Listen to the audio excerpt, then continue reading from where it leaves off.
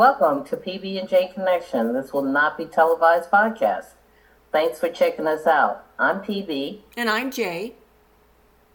Our health-related discussions will convey educational information about medical research, studies, facts, findings, and experiences of people from every walk of life. Concepts will be simple and easy to understand. We've got you covered, and we promise to not be boring. So let's dive into the world of health you won't find on your television. Welcome, listeners. This is PBJ Connection with PB and J. And today we're going to be talking about weird things in your food and how they get there. And so to start us off, Pam is going to ask the trivia question. What's today's trivia question, Pam? Today's trivia question is, what condition that used to be contributed to older adults is now being diagnosed in teens? Just think about it, and at the end of this podcast, we'll give you the answer. So let's get started on today's topic. Today we're going to be talking about heavy metals in the U.S. food supply. So everybody probably heard about the heavy metals found in baby food. Well, they knew about heavy metals in baby food back, I think it was 2008 when it first was reported about heavy metals. Now they said that the amount has evolved. It's not as much heavy metals as it was back then, but there's still heavy metals in our food supply here in the U.S. It was first reported heavy metals in the food of the United States about several decades ago. And so a way that the government decided back in 1970 is to actually be able to control or to actually look at the food sources was back in 1970. And it was the Food and Drug Administration that came up with this total diet study, which was supposed to look at all the levels of all these contaminants in our food supply, including heavy metals. And so that was done back then. And here's the thing with the FDA, which most people don't understand, is that the FDA doesn't really do what they call oversight, or they don't do aftermarket oversight. 99% of the food that is approved by FDA is food, the chemicals are actually food that was approved by the manufacturer. So let me explain a little bit. So when a product goes before FDA for approval, because it may have certain things in it, the company actually approves these chemicals as safe chemicals. Self-certifies, right? Yeah, it's certified, right? And FDA certifies it as safe food because the manufacturer said it was safe. Not because FDA said it was safe, and this is 99%. That's a lot, so the majority of our food goes out because the manufacturer or the supplier actually says it's safe. Not that FDA has done any, research on their own, because here's the fact, and this came out in a June 28th this year article that was put out by the Environmental Working Group. So you can always go to ewg.org if you want to find out news about food. But the FDA conceded that in a recent announcement that they don't have the necessary people or staff in order to do these types of inspections. It says, although the FDA commissioner, and I'm going to read this verbatim, although the FDA commissioner, Dr. Robert Calla, is reorganizing the agency for food safety program, the change will not come soon. All of FDA's top food safety leaders recently resigned, and Congress this month rejected, this is just this year of June, last month, Congress this month rejected the request for more food safety funding. Well, why? I just have to say, what Now, why would that be a big deal? Why wouldn't we trust manufacturers to be so truthful? Why wouldn't we, Pam? And Well, here it is. why wouldn't we trust, imported products and food products and supplements? Why wouldn't we? I mean, come on. People are trustworthy, aren't they? No, here it is. Are people honest enough? There are people who trust that what is being put on the shelves has been gone through rigorous, inspections and testing to make sure that it is in the safety of the public health, right? I mean, we assume this. We assume that this has gone before FDA, the Environmental Protection Agency, all of these bigwigs who claim that this is what their job is to do, but this is not what their job is doing. And so this is not what their role in what's being put on a shelf, what they're doing. They are trusting these manufacturers because they don't have a staff. They're trusting the manufacturers and the suppliers to make sure to say when they submit their product, the outlines of the product, ingredients, and so forth, that everything that's listed, including things that you and I may have never heard of, or, chemicals or combination of chemicals, that they are safe, and FDA says, okay, that's good.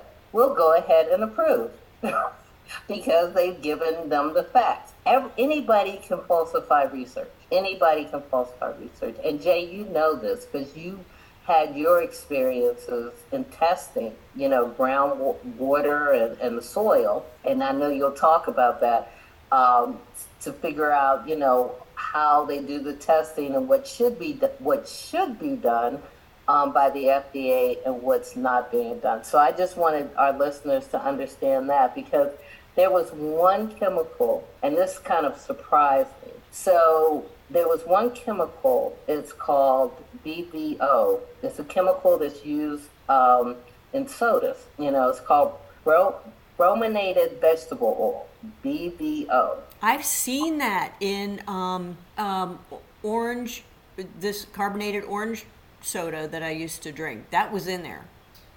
Yeah, and you may see it in other sodas, especially those flavored sodas. Yeah. That the BVO.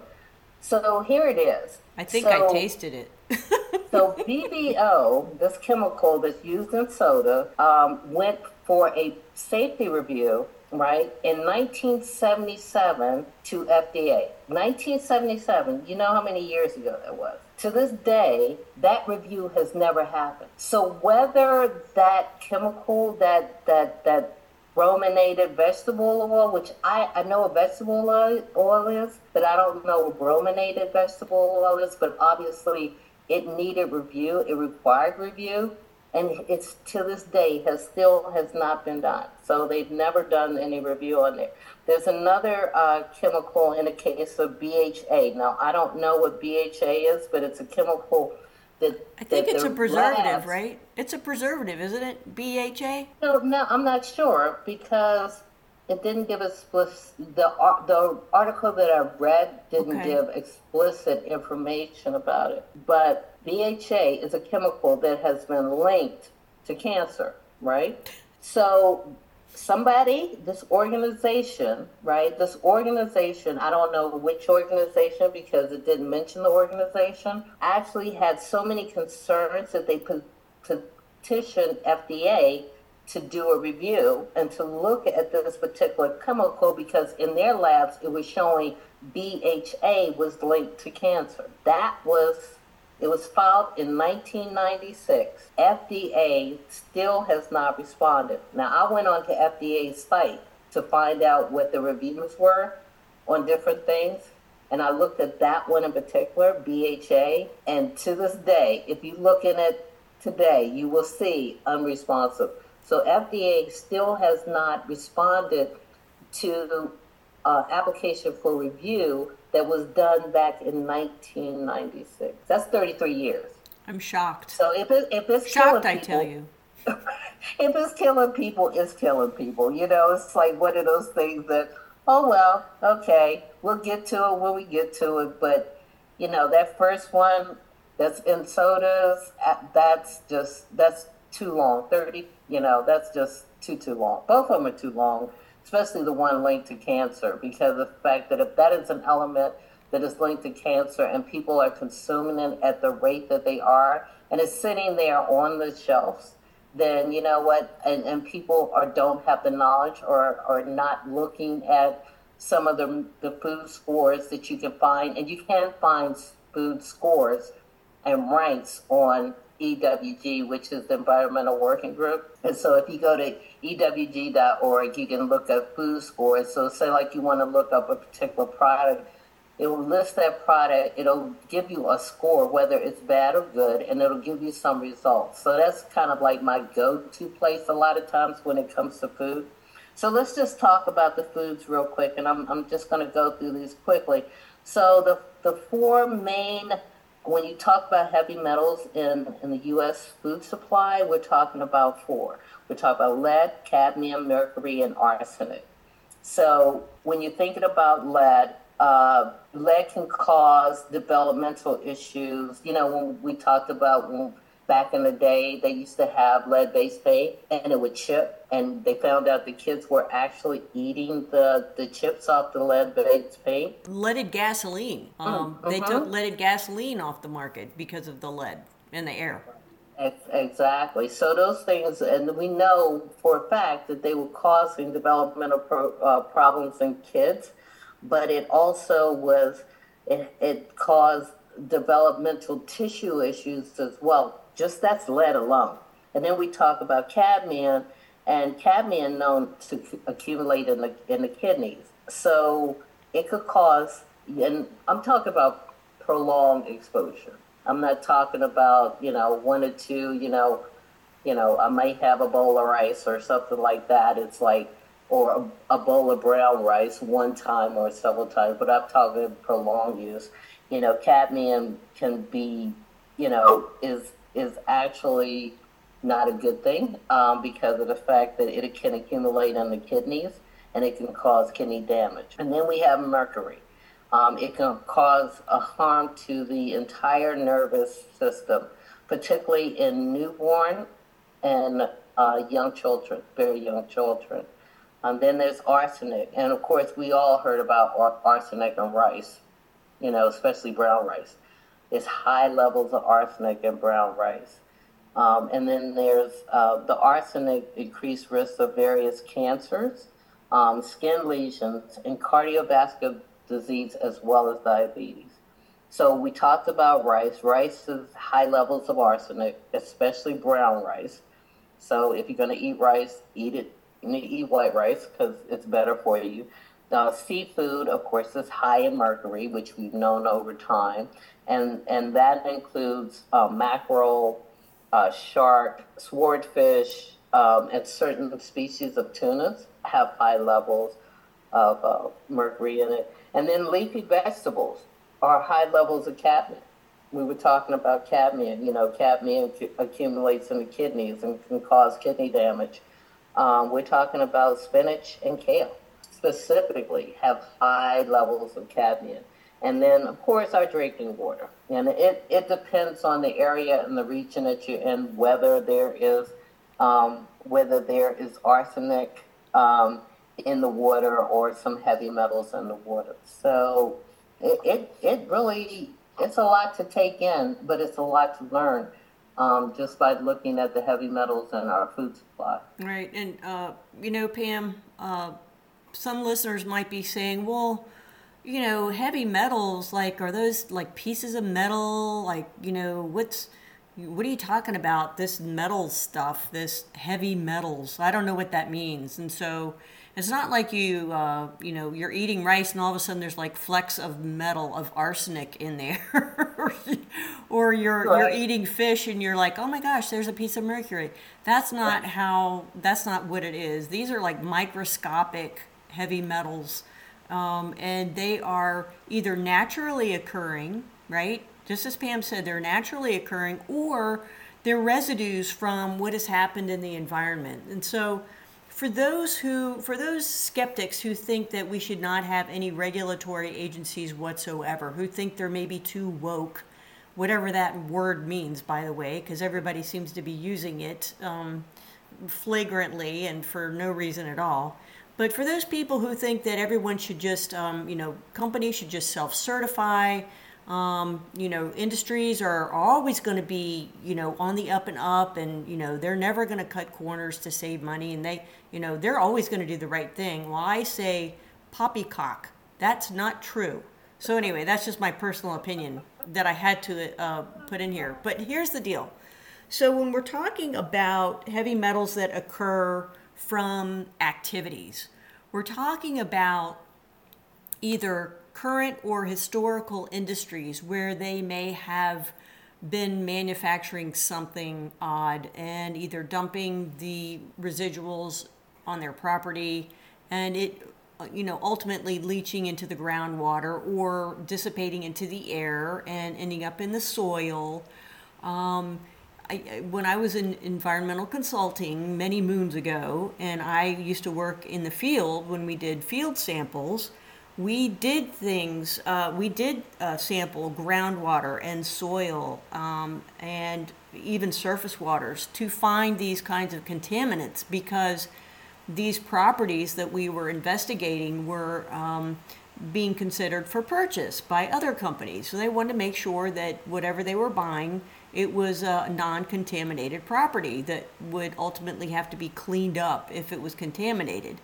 And so when you think about if you live in an industrial area or you live in an area that used to be industrial, or you live in an area where the groundwater has been contaminated by some kind of Superfund site or some other kind of activity, even miles away.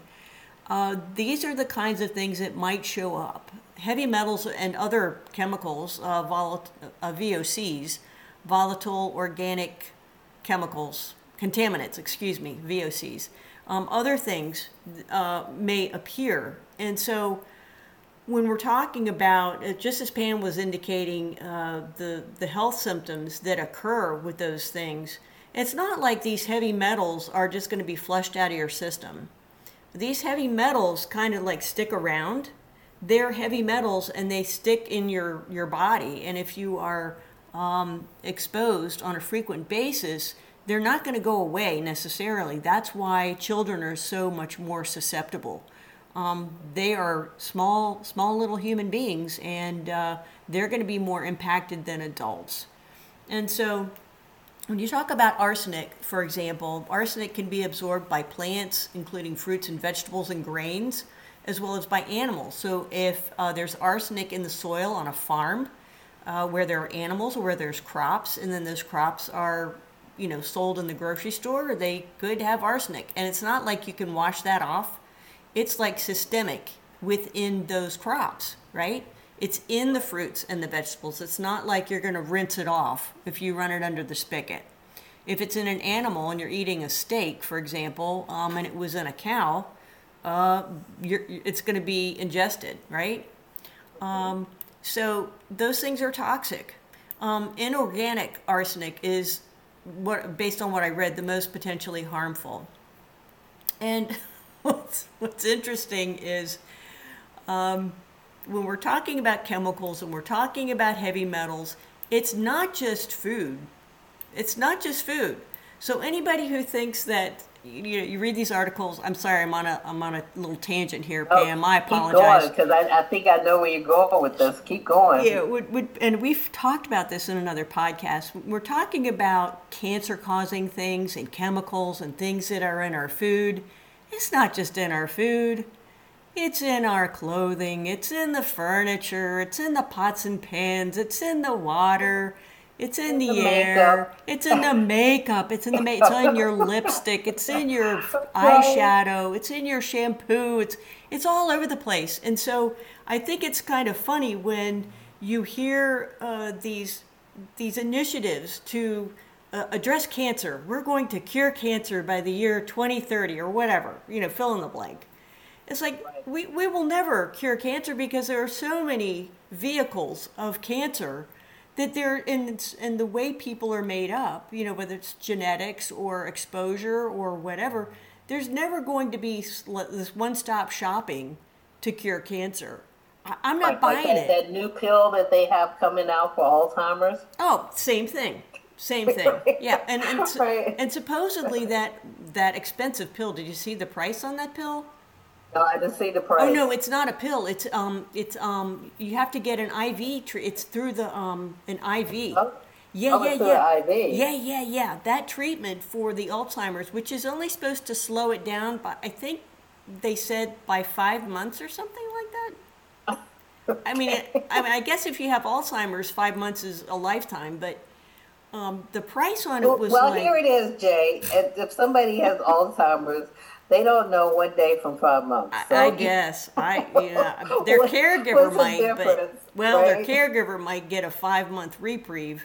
That's the only Right, thing I can that's think of. true. But That is so true. but the price on it. So getting down another rabbit hole, what I read, and assuming that what I read is true, because you never know, is that not only is it like hundreds of thousands of dollars, and you have to go like every month, I think, but the person's doctor has to register that person to receive that treatment, because I believe, again, if you believe what you read, believe what I read, they once they have you registered, then they're going to track you. They're going to track how well the Oh, medication is doing. So you not only are being treated, but now you're going to be a guinea pig. it's guinea pig. Right, right. So And you don't know if you're getting the oh, jeez. placebo, right? Well, no, that's if you're a clinical trial, but still, Yeah, but here it is, Jay. Not you know that we're all created differently, right? absolutely. And each individual is unique. One may be very receptive to receiving it, and it works well. Yeah, Another one may have side effects, yeah. unless the study itself included such a large population. Yep, the sample And size not would have to only, be. yeah, exactly, with genetic as well as racial differences. Yeah. You know what happens. Yeah. You know what happens. Oh yeah. Oh yeah. I mean, you'd have to. Anyway, yeah, that's another Right. podcast, I think. But so, getting back to, I'm sorry, listeners, I went down a rabbit hole. I was talking about the sampling. So, when we hear about the levels of heavy metals or any kind of chemical in something, you say, well, how do you know that? How is that done? So, assuming that they are still doing it the same way as I did it when I was doing environmental consulting, if you want to test the groundwater, well, they'll drill a well so that it goes down to the aquifer. And in that well, and I'm talking like a 5-inch well, a 5-inch diameter well. I'm not talking about like some normal well that you would find on somebody's property. So they let this well sit for a while, get it, acclimated and into the aquifer. And then they go down there and they collect water from the aquifer and they have it analyzed. And that particular analysis isn't, some guy with a test tube with a cork in it, going to the local laboratory. I mean, there are specific standards and specific processes and procedures and even specific laboratories that do this analysis. Same goes with soil samples. Same goes with air samples. So these samples have a chain of custody procedure. There are certain certified laboratories that go through and look at the samples, and then the samples are measured against baseline, from other things. And then it goes into, okay, how many parts per million, how many parts per billion are the findings. And there is a process for all of this. And so those who don't think that, they think this is just kind of willy-nilly, like, well, who's saying that and who says? There are regulatory agencies and regulatory processes, and EPA establishes a lot of them, as do laboratories. And those things are all part and parcel of trying to keep us safe, as safe as we can be with all As the safe as we can chemicals be. and all the other crap that's out there Yes. that's impacting us with our clothes and our furniture and the air and whatever we're wearing and whatever we're cooking in and the things that we're eating and this and that and the other thing. So I had to get on my soapbox about those people who think we should do away with regulatory agencies and let companies self-certify that, oh yes, everything in here is absolutely positively okay and safe. and I'm thinking imports from other Right. countries too. Right, exactly, exactly. So yeah, so there's a process of procedures that are in place. They're not working well as far as FDA when we talk about our food supply, which is evident in the article as well as FDA admitting to, the fact that they're not doing the job that they want to do. But at the same time, we can be conscious consumers, and I'm gonna call this conscious, which means that anything that I read labels all the time, especially if I'm picking up something new. I have a tendency of picking up the label. If there's something in there that I'm not familiar with, the name of something, you can go online. Fortunately, we all have smartphones. And so you don't have to leave the grocery store. You can kind of go online and see exactly what it is. I always say don't look at the ads and don't look at some of those, look at the actual research. The only thing you have to do is put either science or research before the name, and it'll give and put the year 2023, and it'll actually give it to you. I wish somebody would come up with the app where you can just take the picture and it would give you a somebody please, I'm asking somebody to come up with an app. You could take a picture of the label, and I know there's apps that would give you calorie counts and so forth, amounts of salts, and I think Weight Watchers has one where you can take a picture of the label and it'll give you how many Weight Watchers points. But I'm talking about something more entailed, something more deep, so that you can actually find what a particular ingredient is and what it's there for. Yeah, get some kind of interpretation, almost like they have apps that will translate English to Spanish and Spanish to English. How about if you get one that translates chemical names to Right. like plain speak, like for people like me? Because Right. No. right? I mean, just at the level of a seventh grader, Yeah, Yeah. I'm all for reading, being called a second grader in terms of, because I think BHA, I've heard of BHA, and I've heard of that brominated vegetable oil, because Vegetable oil. I remember seeing it in the orange soda that I was drinking, and I'm not going to mention a brand name here, Yeah. but I was like, what the heck is that doing in there? And so when Right. And why vegetable oil? and I when I don't was care. yeah, and when I was drinking it, I was like, can I taste that vegetable oil? I felt like I was drinking orange colored carbonated vegetable oil. And so I just Yes. stopped. I stopped. There was something else in there too. It had something to do with wood. Something to do with wood too. I'll have to look up that particular soda. I think You it's got to still come back out there. and tell us about that one. Yeah, 'Cause that was. should be I stopped drinking pretty it. interesting. Yeah. Well, listeners, that's our show for today. But Jay is going to talk about the answer to that quick trivia question. I am. Yeah. I thought you were, because I don't. Yeah, I turn it over to you, Jay, because it surprised me in the first place. Are you sure? So Are you sure you don't want to answer that, Pam? Because I'll go ahead. I'll go ahead. my So fingertips. here's the I'm answer. sorry. So what condition, let's repeat the question. Okay. What condition used to be attributed to older adults is now being diagnosed in teens? And it's actually kidney stones. People, it has become so common for children and teens over the past 20 years to develop kidney stones, of all things. So kidney stones are, they happen when minerals or substances build up in the urine, and they join together to form like this hard stone in the urinary tract. So I couldn't figure out why so much in children, but I think it has to do with our food. But they give another reason, yeah, part of it. So the family tendency, these are the factors of the common ones. Family tendency to form stones, it could be hereditary, high diet, diets high in salt, meat, and processed foods. That's another reason, we got a lot of kids out there eating fast foods and processed foods. And then low urine output for not drinking enough fluids. And when they say fluids, they mean any kind of fluids. But my preference, of course, is always water, because it allows you to flush the kidneys out without having the kidneys to process so quickly and so fast. Thanks, So Pam, listeners- because That's okay, because it was a lot, but I was willing to do it. Yeah, I appreciate that. Thank you, listeners, for being with PB And Jay. For another great podcast on you, your health, and we're sending you much love, happiness, peace, and always blessings.